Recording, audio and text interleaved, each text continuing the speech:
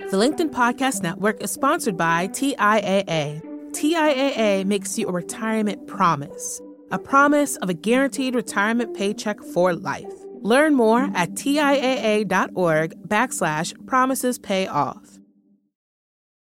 LinkedIn presents. What we are doing is not optimal.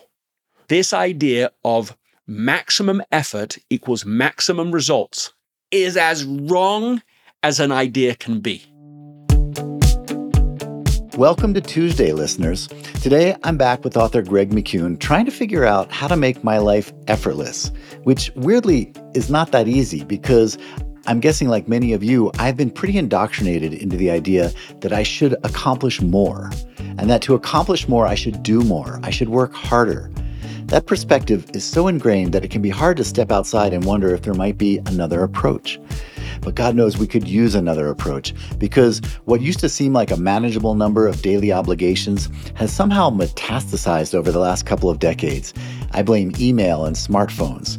Now, I've got my own system for trying to manage all this, but it's not quite adequate to the task. And as you'll hear, Greg's got a somewhat more radical approach in mind. It seems to me that there are two types of people in the world right now. There are people who are burned out, and then there are people who know they are burned out. What can we do about this? Well, one thing we can do is to apply a done-for-the-day list. A done-for-the-day list is not a list of everything we theoretically could do today or a list of everything we would love to get done. These things will inevitably extend far beyond the limited time available. Instead, this is a list of what will constitute meaningful and essential progress. As you write the list, one test is to imagine how you will feel once this work is completed. Ask yourself, if I complete everything on this list, will it leave me feeling satisfied by the end of the day?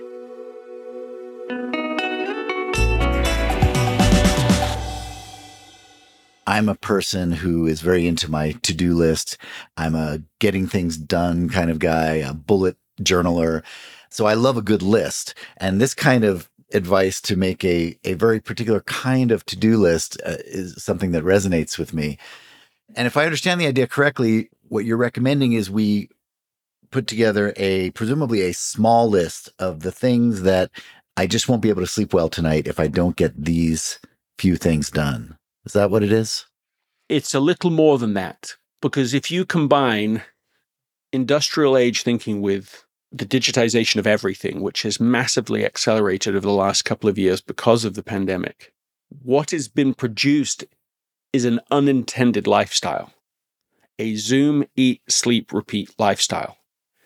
And because hybrid living is with us, and I think will be with us for at least a generation, there is this tendency to just continue constantly a never-ending, never with breaks way of living.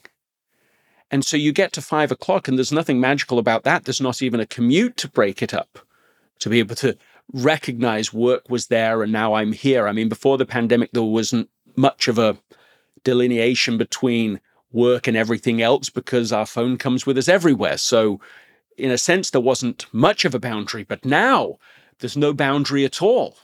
And so we have to create boundaries or there won't be any. And one tangible way to do that is a done-for-the-day list, where you say, when I'm done with this, it's over. Then no more sneaky work after that.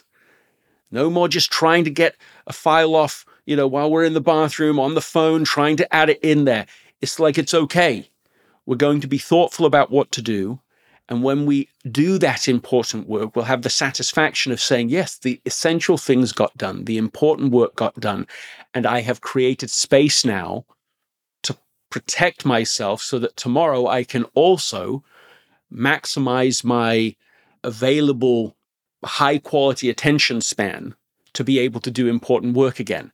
And so this is a far faster way to achieve higher productivity, even though it doesn't necessarily sound like it on the surface. Oh, so it's not just that you write down the 2 or 3 high priority items you need to do. You're not going to do any more than what's on this list. Is that right? Oh, that's the whole point. That's the point. Okay. That's the idea. And the sister to it is a done for the day time, right? So my time's 5 o'clock. At 5 o'clock, like a town crier, I'll come out of the office, come to anyone in the home.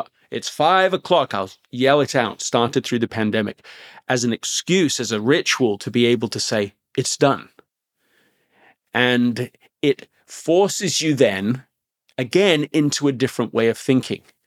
So that you say, look, I can't solve every problem by just trying to do more, work longer hours. Now, that's exactly what people are doing. There are people listening to this right now who know exactly what I'm talking about. They keep going, 5 o'clock, 6, 7, 8, 9, 10 o'clock, of course, global time frames being what it is. You can be, have meetings all over the world, and you get so perpetual with that way of living that you don't even question it. You don't even think to push back. You don't think to ask a question. Is there a different way of doing this? You don't have time to think like that. But that does not produce breakthrough productivity. That produces a plateauing, or you even start to fail in your ability to achieve.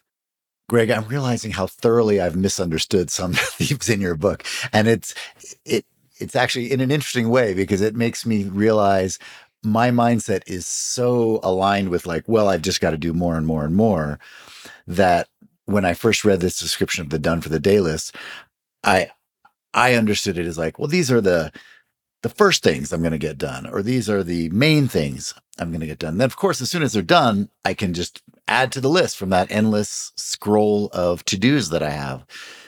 So it's really taking me going a little deeper with this to get oh no, I have to stop. I have to force myself to stop after doing those things and not look at the rest of that list until tomorrow.